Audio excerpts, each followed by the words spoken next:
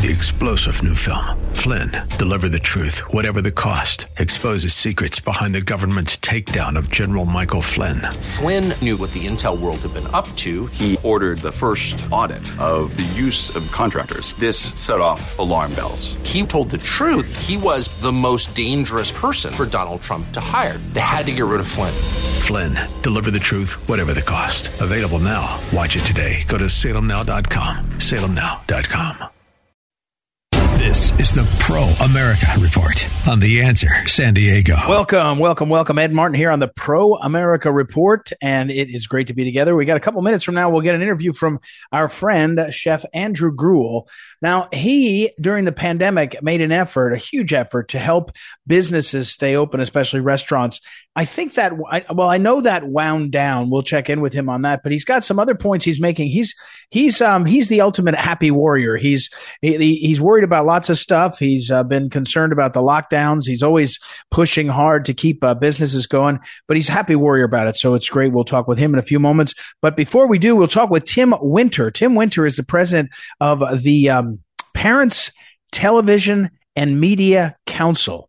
Used to be called the Parents Television Council. I think it's Parents Television and Media Council. It's called PTC is what people call it. It was Parents Television Council.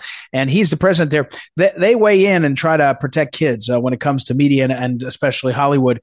They're based out in California in Burbank. And we'll talk with him. I've been looking forward to that. I have not had a chance to talk with him before. I certainly know of that organization that has done some great things. So it'll be interesting to see what he is up to. In this case, there is something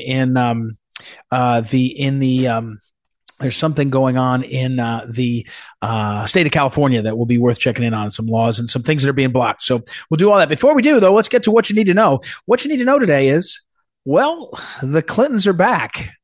The Clintons are back. You know, the great Clinton grift, the great Clinton corruption, the Clinton Global Initiative that was literally the funneling spot for hundreds of millions of dollars from foreign entities into America, hoping to influence what they thought would be soon President Hillary Clinton. It kind of slowed down for a couple years, right? Around the time of the scandal of all these foreign entities and individuals spending money, they sort of backed off and mothballed it.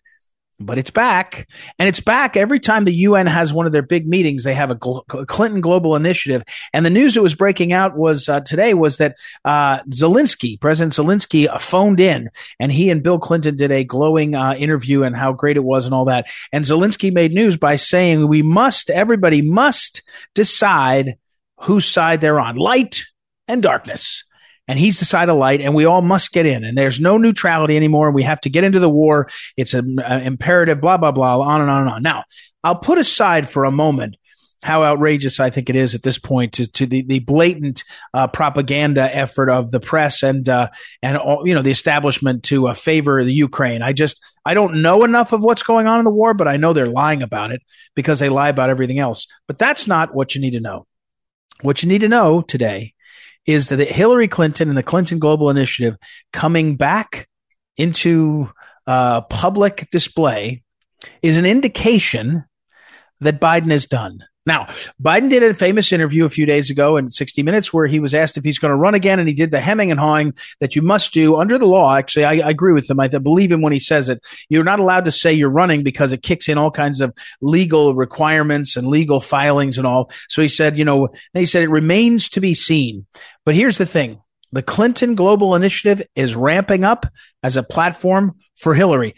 Governor Newsom is ramping up. He's trying desperately to be the guy going toe-to-toe with Governor DeSantis. And all of that is a signal that Biden's history. He's toast. He's either going to, I think he'll make the end of his term, but he's certainly not going to run. And I'm telling you right now, take it to the bank. Hillary Clinton is looking for a path. She's trying to identify a path to run. And there's no doubt about it.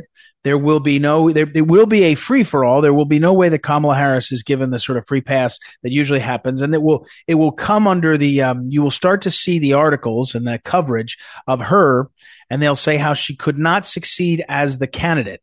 When she ran for president, Kamala Harris, she got almost no votes. And so in this case, what's going to say someone who has the ability to get votes needs to do this. Who can do it?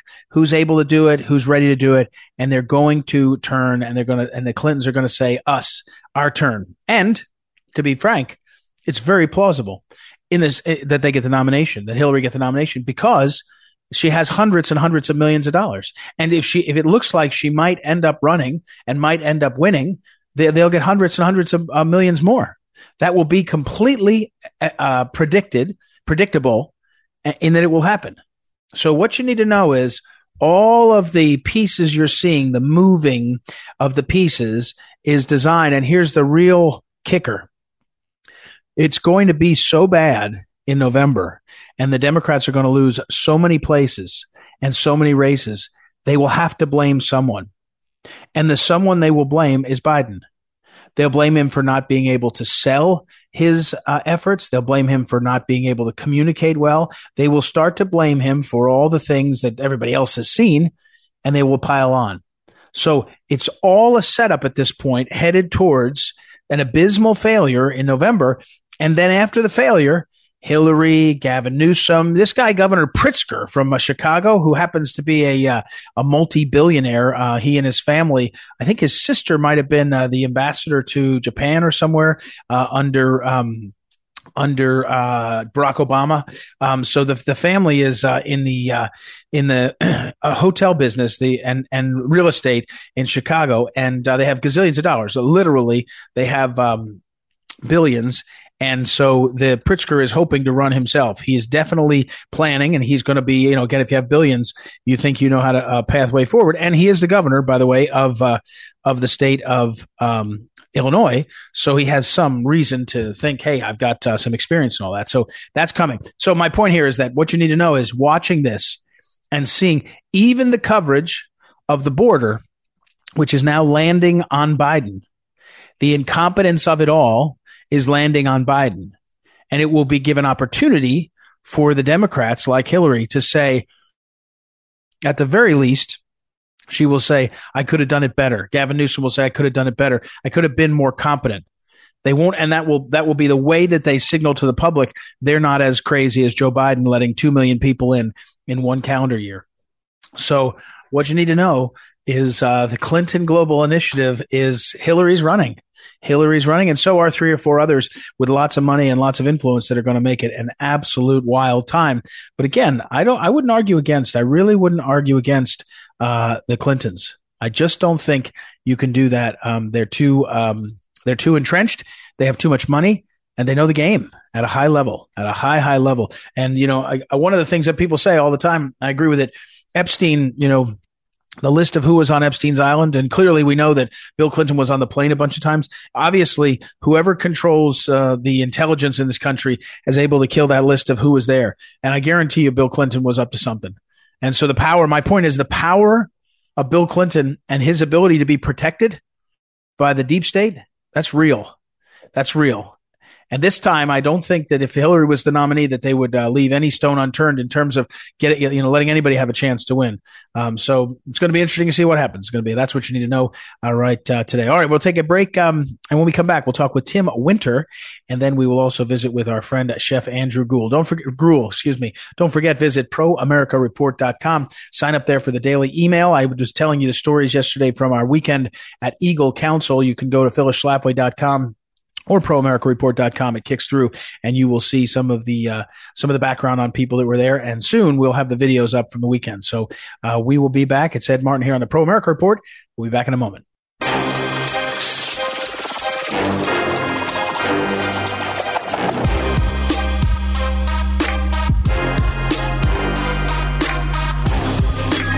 Welcome back. Ed Martin here on the Pro America Report. Interesting interview upcoming. I've been looking forward to this for a while because I have for years known well the Parents Television and Media Council. Go to parentstv.org is their website. It's over the years I've known of it, and in the last couple of years as they picked fights to try to get people to behave themselves, especially when it comes to some of the really raunchy programming, it's been important to see them. Tim Winter is the president of the Parents Television and Media Council, and he joins us now. Tim, welcome to the program. How are you, sir? I'm well, Ed. Good day to you and your listeners from Burbank, California. Beautiful downtown Burbank. Yep. Yeah, and so now let me ask you about that. That sets up my first question. In the old days, you kind of had to be in Burbank because that's where the players were. I mean, not only Burbank, but right in Hollywood and LA is where they made all the TV. They were making all the movies. Now they're making content. They may be paying for it out of a lot of the studios there and other Southern California entities, or California entities, including the tech guys, the big tech. But they're making content everywhere, right? I mean, it's a funny moment. It's like you got a million targets, almost too many to focus on. Yeah, good point. Back in the day, there were 3 major networks and 4 major networks, and then cable came along, and now we have streaming. So we've gone from a 500 channel cable universe to an infinite number of potential outlets, entertainment outlets with streaming media, with the internet and so forth. But the lion's share of the biggest 800-pound gorillas, let's call it the 800-pound gorillas, still all reside in California, whether it's big tech, whether it's big Hollywood. That's where most of the stuff is paid for, greenlit, and if not produced, at least it is paid for and greenlit and authorized by those major corporations. We're talking again with Tim Winter, who heads up. He's the president of the Parents. ParentsTV.com .org is the website. Parents Television and Media Council. I should remind people if the mission of the organizations, like we mentioned, been around for a long time, protect children and families. And the late Phyllis Schlafly would have, recognized that. That's where her sweet spot was, the pro-family movement, from graphic sex, violence, and profanity in the media because of the proven long-term harmful effects, and also provide part of the vision, provide a safe and sound entertainment media environment for children and families across America. So I want to get to the California law that passed about 10 days ago, 2 weeks ago, but I want to still stay broad for a second. How hard is it to get consumers of content to realize the problem? But what I mean by that is, I'll tell you the quick story. One time someone came up to the late Phyllis Schlafly and said, Donald Trump, you're supporting him. He's so coarse. And with a big smile, she said, it's kind of a coarse culture. And what she kind of meant was, you've got to succeed where you are.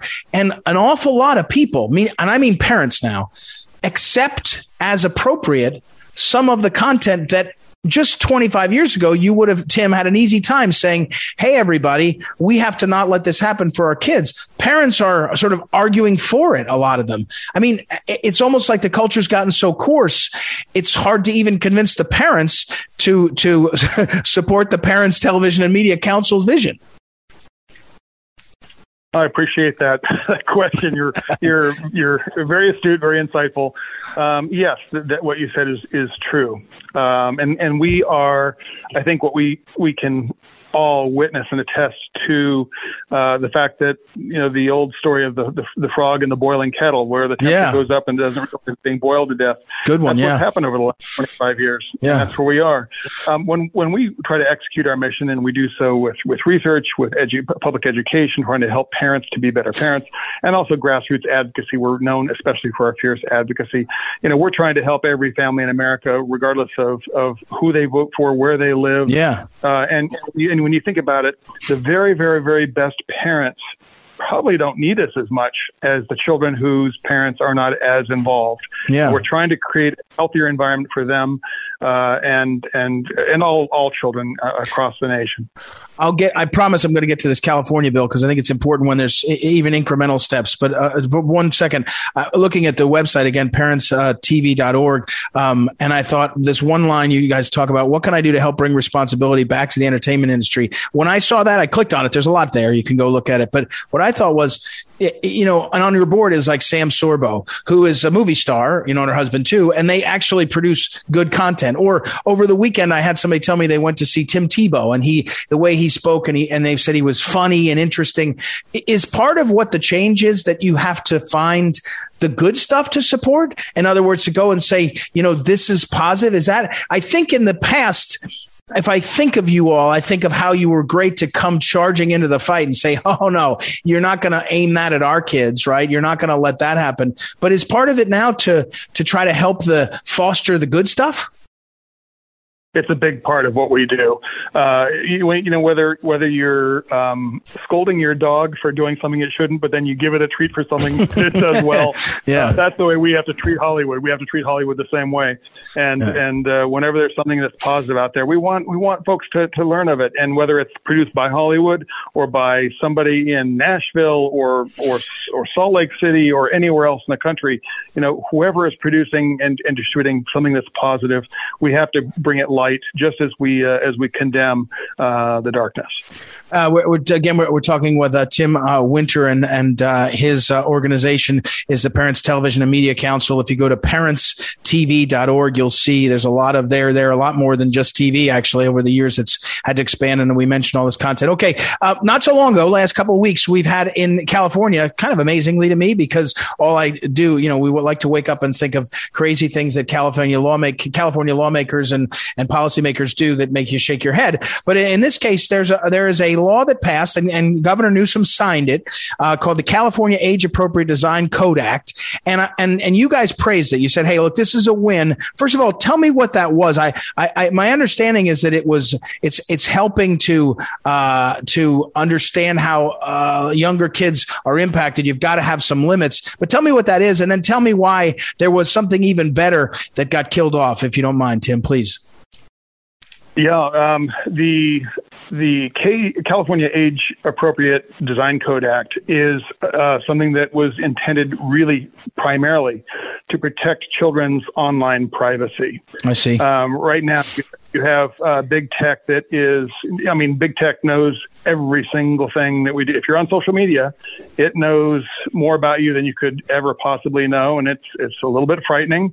But it's also something that we, as adults, if we have signed up for this stuff, we're sharing this stuff with them, and I think we need to all be more aware of what we're sharing. When it comes to children, especially, it's very troubling that marketers have access to data about what children are doing, and that's what the law, the positive law that was signed into law by Governor Newsom here was intended to do. There was a way bigger, more important, more consequential piece of legislation that should also have been signed into law. It wasn't, because of what we believe is the selfish act of one state senator. You talked about the goofiness of California, and we put up with a lot of nonsense for some good weather here. But one of the crazy things about the way things work in Sacramento, any piece of state legislation that goes through Sacramento has to be approved by the State Senate Appropriations Committee. And the chairman of the State Senate Appropriations Committee single-handedly, unilaterally, just decided not to allow this other piece of legislation to come before his committee. It had passed the State House. It had passed the State House 51-0. Okay, wow. Think of California. Yeah, right, exactly. It was introduced bipartisan, and what could be 51-0? And then it went over to the State Senate for their consideration. The Judiciary Committee approved it 8-0.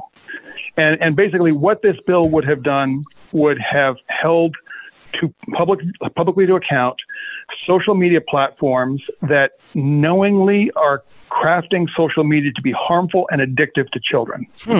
There's been whistleblowers in the past that have said overtly in front of Congress, sworn testimony, that the social media platforms know, and they are intentionally engineering their services to be addictive to children. Right. And when you look at how depression, self-harm, suicide in teens has spiked in recent years, even before the pandemic, even before 2020. If you overlay on top of that depression and suicide and self-harm statistic, the chart on a graph, and overlay on top of that social media use, it's almost entirely on top of it. So we have irrefutable evidence showing that the social media platforms are harmful to children, that they're intentionally addictive, and that the companies know this to be true. And all we wanted to do was extend product liability, some level of product liability, to the harm that these companies are doing. And this one state senator, single-handedly killed the bill. Well, what's interesting about that, Tim, we get down into the weeds, and my listeners know I sometimes I get too far in the weeds on this, but when you increase product liability, you get some funny bedfellows for a conservative effort, meaning the trial bar, the plaintiff's lawyers will be like, okay, we can sue on that. We like making money off of lawsuits like that. And they suddenly say, we don't mind a conservative idea. It's one at certain points, some of the pro-life groups have sort of figured out ways to try to do that and create some different bedfellows. So, is it your assessment? I'll say, I'm happy to weigh in and say the name. It's Senator Portantino, and is the one who held this up. Is it your sense that it's one of these, big tech is a supporter of his, or I'm not holding you to it. We're not saying it's true. We're trying to guess why. And in the experience of politicians, there's usually somebody in the way. Is that who would have been saying, shut this down? Yes, and when you listen, I'll be brief about this because I know we're short on time. But when you hear the story when you connect a few dots, Senator Portantino single-handedly had the ability to kill this bill. Senator Portantino, just a few days before he chose to kill this bill, was invited to Napa Valley, to a luxurious Napa Valley resort and spa. There you go. That was held by a nonprofit organization that's supposed to educate Californians about the importance of technology and innovation. Right. What it was a wine and dine at a spa. Sure. Held by big tech. It was funded by big tech. The nonprofit appears to be as dirty as can be. That it doesn't, you can see who's giving to it, and it's big tech, and it gives access from big tech to politicians. If they say they're trying to educate Californians, but they don't even have a website. All they do is they have an event which allows big tech to come in front of California lawmakers. Yeah. And so 1 week after he went to this, he all of a sudden decides to kill this bill. Yeah, and so Tim Winter, again, President, want to say thank you. We are running out of time. Parents Television and Media Council, parentstv.org. And to tell our listeners, Tim, this as well as I do, but I'll describe it. Sometimes you get one guy who will kill it, one legislator who will kill it, and he's doing it for everybody. And because there's a moment where, you say to yourself, well, how come the others couldn't have ganged up on him? And sometimes they're taking the heat, and then the whole system is rotten. So I suspect there's some of that. But this guy, Senator Portantino, certainly deserves the notoriety and the fame on this one because, and I'll stop because we're running out of time, but the idea that they're not addicting the kids is insane. It's so obvious they're addicting the kids, and they know it, and they say it, and they do it. And, if we can't get our legislators to Tim, I've been advocating that we ought to ban social media for anybody under the age of 18. Or 16, some number. It's just crazy to allow, I don't let my son drive until he hits 16 and a half. Because a car is too difficult a tool for him to use well and safely. Well, it's pretty clear the rewiring of his brain by TikTok or somebody is not exactly safe. So anyway, well, thank you, Tim Winter, for the time and being out there on this. Parents Television and Media Council, parentstv.org. Thank you, sir. Thank you, Ed. All right, we'll take a break, everybody. I'll put it up on social media, including that the open letter from Tim Winter to the senator. It's a good one. We'll be right back. Ed Martin here on the Pro America Report. Back in a moment.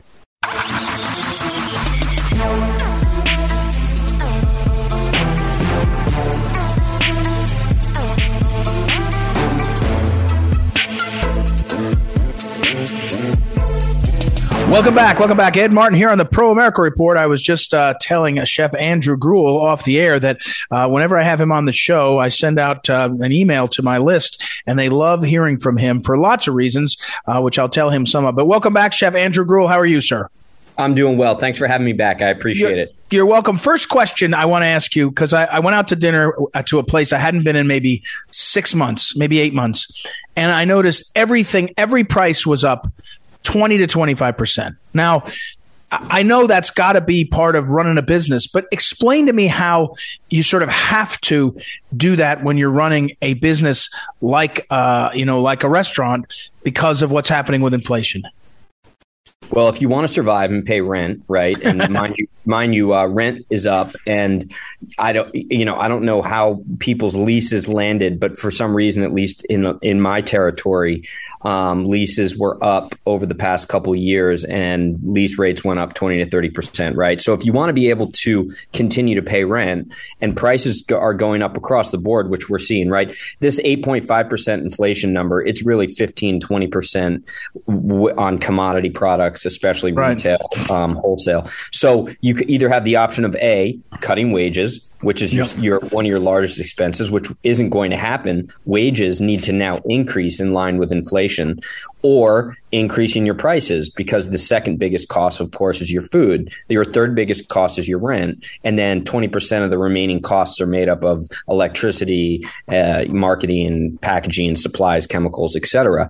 Those are all up. So increasing 15 to 20% prices on your end product usually, and in this economic scenario, is actually not going to solve the problem. You've got to make even bigger changes behind the scenes, whether that's efficiency, whether that's renegotiating rent, whether that's taking out loans and eating the loss, and then hoping that the interest rates are ultimately going to come down in the future, and you're going to be able to, kind of pivot into a scenario where you're able to make money to pay off that gap.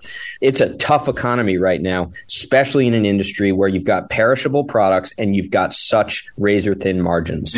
We're talking with Andrew Gruel, the chef. He's a well-known chef he's a television personality. He's been on the Food Network's Truck Face Off. I remember that. And of course, his real main gig is he's the founder and runs Slapfish, which is a seafood restaurant franchise. And he's great on Twitter. I'm sure people are my listeners that know him at Chef Gruel, Gruel. And I want to get to a little bit more, some more specifics on what you're worried about or what you're concerned about going forward. But the reality is, everybody's, even still, all these restaurants, even raise your prices, you're still on a knife's edge. That's what I told somebody. It's not good. I mean, it doesn't solve anything really. It just sort of holds it, right? Correct. Now, let's just say we use the price increase as the lever by which you try and at least get from 2 years ago to current day, or maintain break even. Let's say you were breaking even before this inflationary effect, before Biden took office, and now you're losing tons of money because all these prices have increased across the board. You would need to probably increase your end product prices by upwards of 50 to 60% realistically. Right. So when you're seeing people increase their prices even as high as 25%, understand that's still leaving them 50% down from where they were before. That's guaranteed. I don't even need to look at anybody's books to understand that.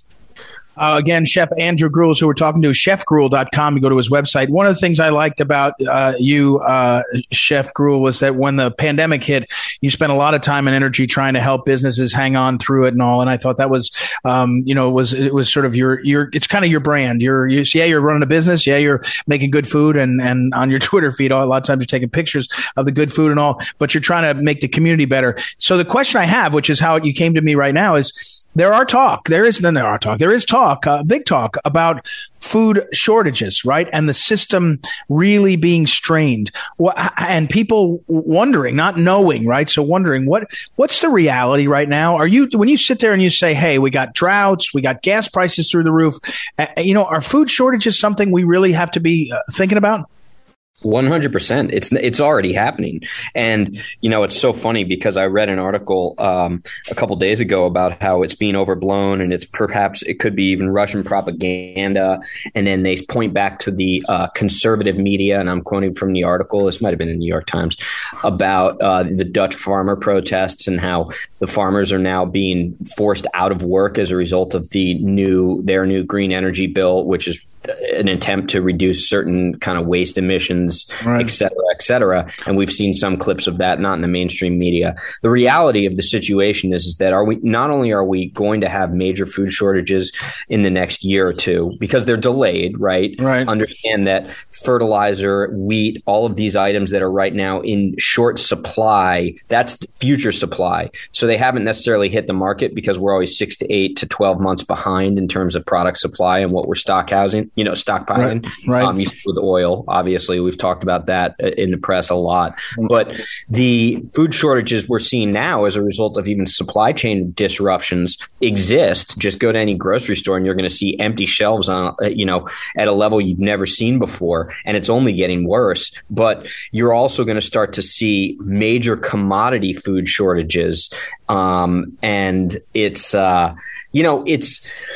it's something we probably, we've experienced here in the United States, but I think it's going to be on a level that we haven't seen in a couple decades. And frankly, I think it's going to take hold in the next 6 to 12 months because of, the ripple of the global supply chain. I've talked about this for years, that we need to really focus on our local supply chains. And everybody has countered, a lot of the globalists countered with me, well, it's so much more efficient. And if you love capitalism, having a global supply chain is going to decrease prices. And it's this notion of comparative advantage. Right. But these ideas and these kind of hypotheticals and theoreticals, higher education taking these theoretical perspectives on this, they don't take into consideration extreme situations like this, where, yes, in a perfect world, if everybody's getting along and everything is honky-dory, it will decrease prices and increase efficiencies to have this global supply chain, especially when it comes to food. But from the perspective of trying to protect your own and dealing with situations like this when there's major hiccups, you then are caught with your pants down. And that's what's happening here in the United States. I mean, who would have thought that we rely on Russia and the Ukraine for so much fertilizer and wheat when we've got the heck of a, kind of a terrestrial bounty to create as much food as we need here in the United States? Right. Chef Andrew Gruel is our guest at Chef Gruel on Twitter, which is a really fun Twitter feed. chefgruel.com. So we're talking with him about what he's seen. And what's funny to put a point on this. I bet you do this. I bet you live in this world.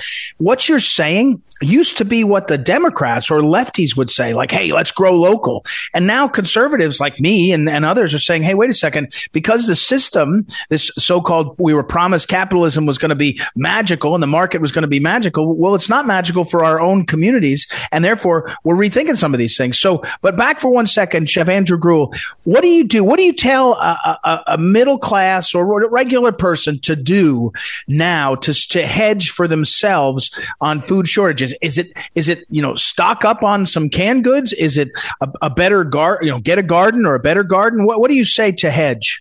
Yeah, it's a little bit of everything, right? You can't put all your eggs in one basket. Ha ha. Chickens. We got to get chickens. I can't talk my wife into chickens, but okay, go ahead. Hey, one chicken, you get 4 or 5 eggs a day. There you go. But what I say is, kind of it's multifaceted. Number one, whenever you go to the store, pick up an extra can or two right now. Don't stockpile in the sense of going in and buying cases upon cases, right? But just, picking up a can here, a can there, starting your own kind of emergency pantry. Worst case scenario, you don't need it, right? Now you've got yourself a lot of beans. That's number one. Number two, freezers, right? Making sure that you've got freezers, because freezing produce is actually an incredibly efficient way of getting high nutrient dense food. Frozen fruits and vegetables sometimes are even better than fresh. So that's number two. Number three, start your own garden. And I don't think that a garden is going to be able to feed you for years to come, but even just being able to have some hardy winter squashes that are very difficult to kill, and those things grow like weeds, gives you a good solid food source that will stick around for a year. If you grow some of those hardy winter squashes, right, those and then you harvest them, those are good for a year, keep in mind. Right. Like, you can keep those in the right space for a full year, and they're not going to go bad. Things like, there's other vegetables as well out there. And then I talk about buying in bulk. As food prices go up, buying in bulk, kind of getting together as a co-op, either with your neighbors or finding a local restaurant or wholesale food service operation where you can piggyback on some of their bulk buying. You're able to get the food at these wholesale prices beyond your Costco's of the world. I'm talking like major wholesale, and then you can load up on products. Chef Andrew Gruel is our guest at Chef Gruel on Twitter, chefgruel.com.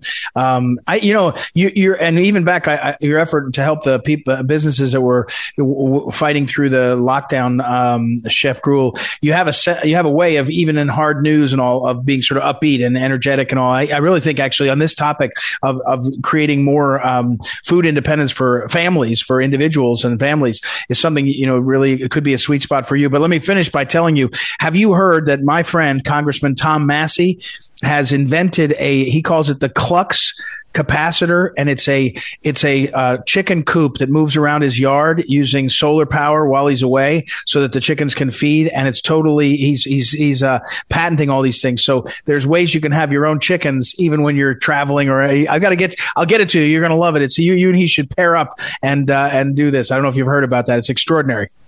No, I have not. Him and I have gone back and forth before about food, but that's pretty awesome. That reminds me that sounds very similar to an innovative approach to aquaculture, where you actually have these spheres of fish that are right. They put them in with the tide, and you just go out and you tether a feed boat to them, and effectively they're wild fish, but they're just contained in this massive sphere.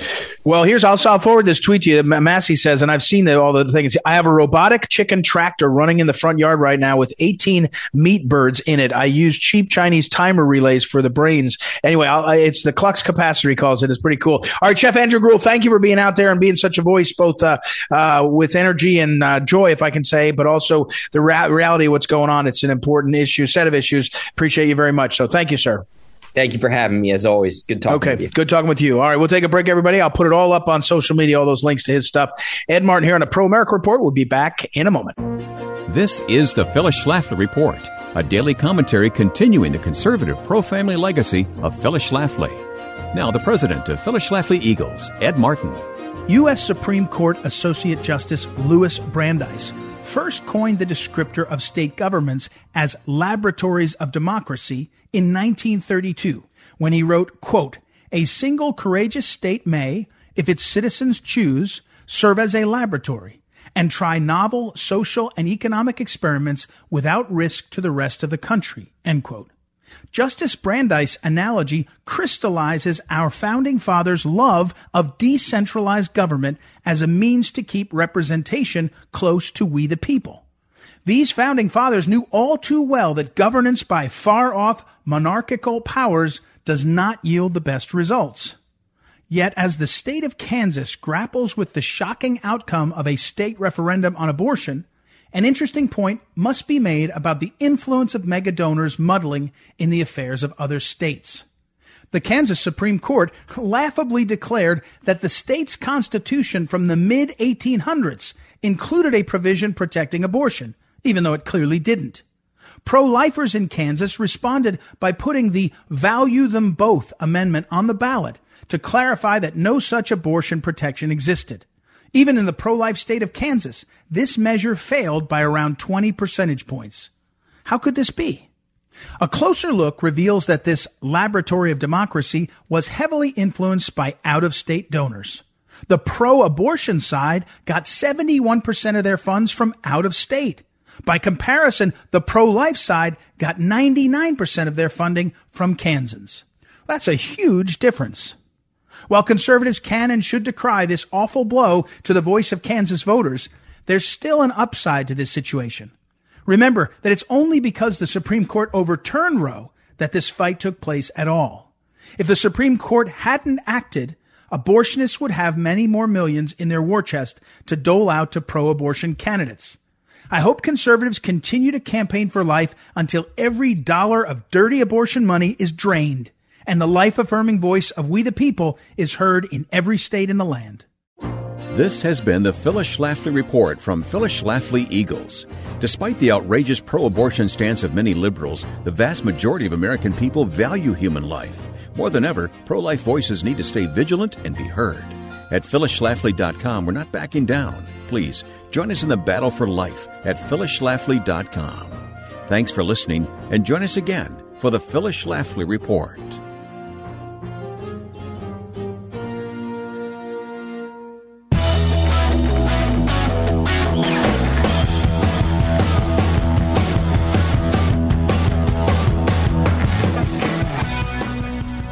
Welcome back. Ed Martin here on the Pro America Report, winding things down. A quick wrap up on a few subjects.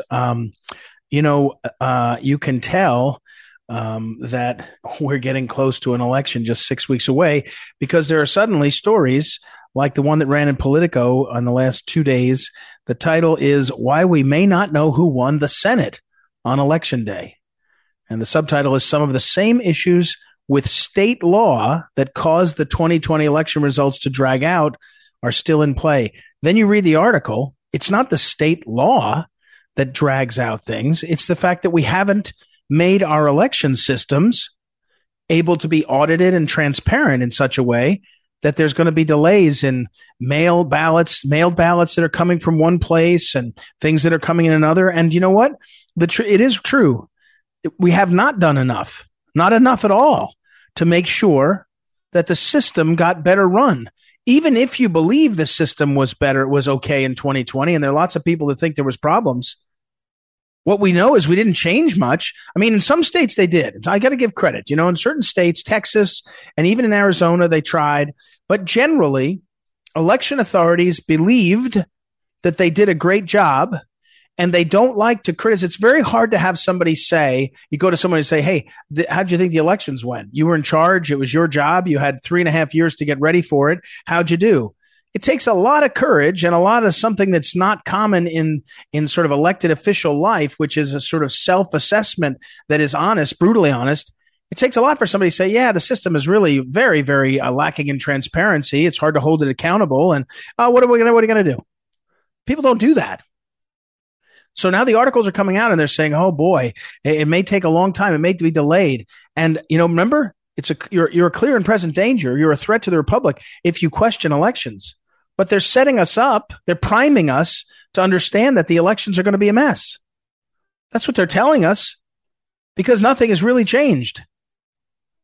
It should make you worry. It should make you worry. If you're able to do it, go volunteer at a polling place and be an election judge. I will be doing that. All right, we got to run. Thank you, as always, to Noah Dingley, our great producer, Joanna Spilger, associate producer. We'll be back tomorrow. Ed Martin here on the Pro America Report. Talk to you then.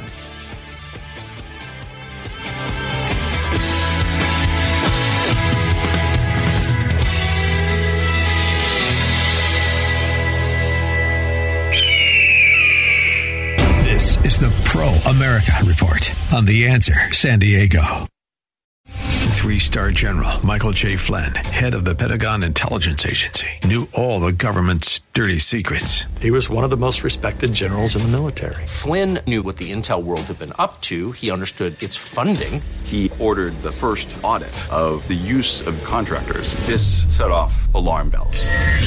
The explosive new documentary, Flynn, Deliver the Truth, Whatever the Cost, uncovers the facts behind this scandal. Flynn told the truth. He was the most dangerous person for Donald Trump to hire. I find out the worst enemy that I'm going to face in my life is right here in America. They took my assessment and they wanted me to change it. And I was like, I'm not changing it. They had to get rid of Flynn. With in-depth interviews, archival footage, and never-before-seen personal records of the man behind the headlines. I just felt like I was drowning. Flynn, Deliver the Truth, Whatever the Cost. Available now. Watch it today. Go to salemnow.com. salemnow.com.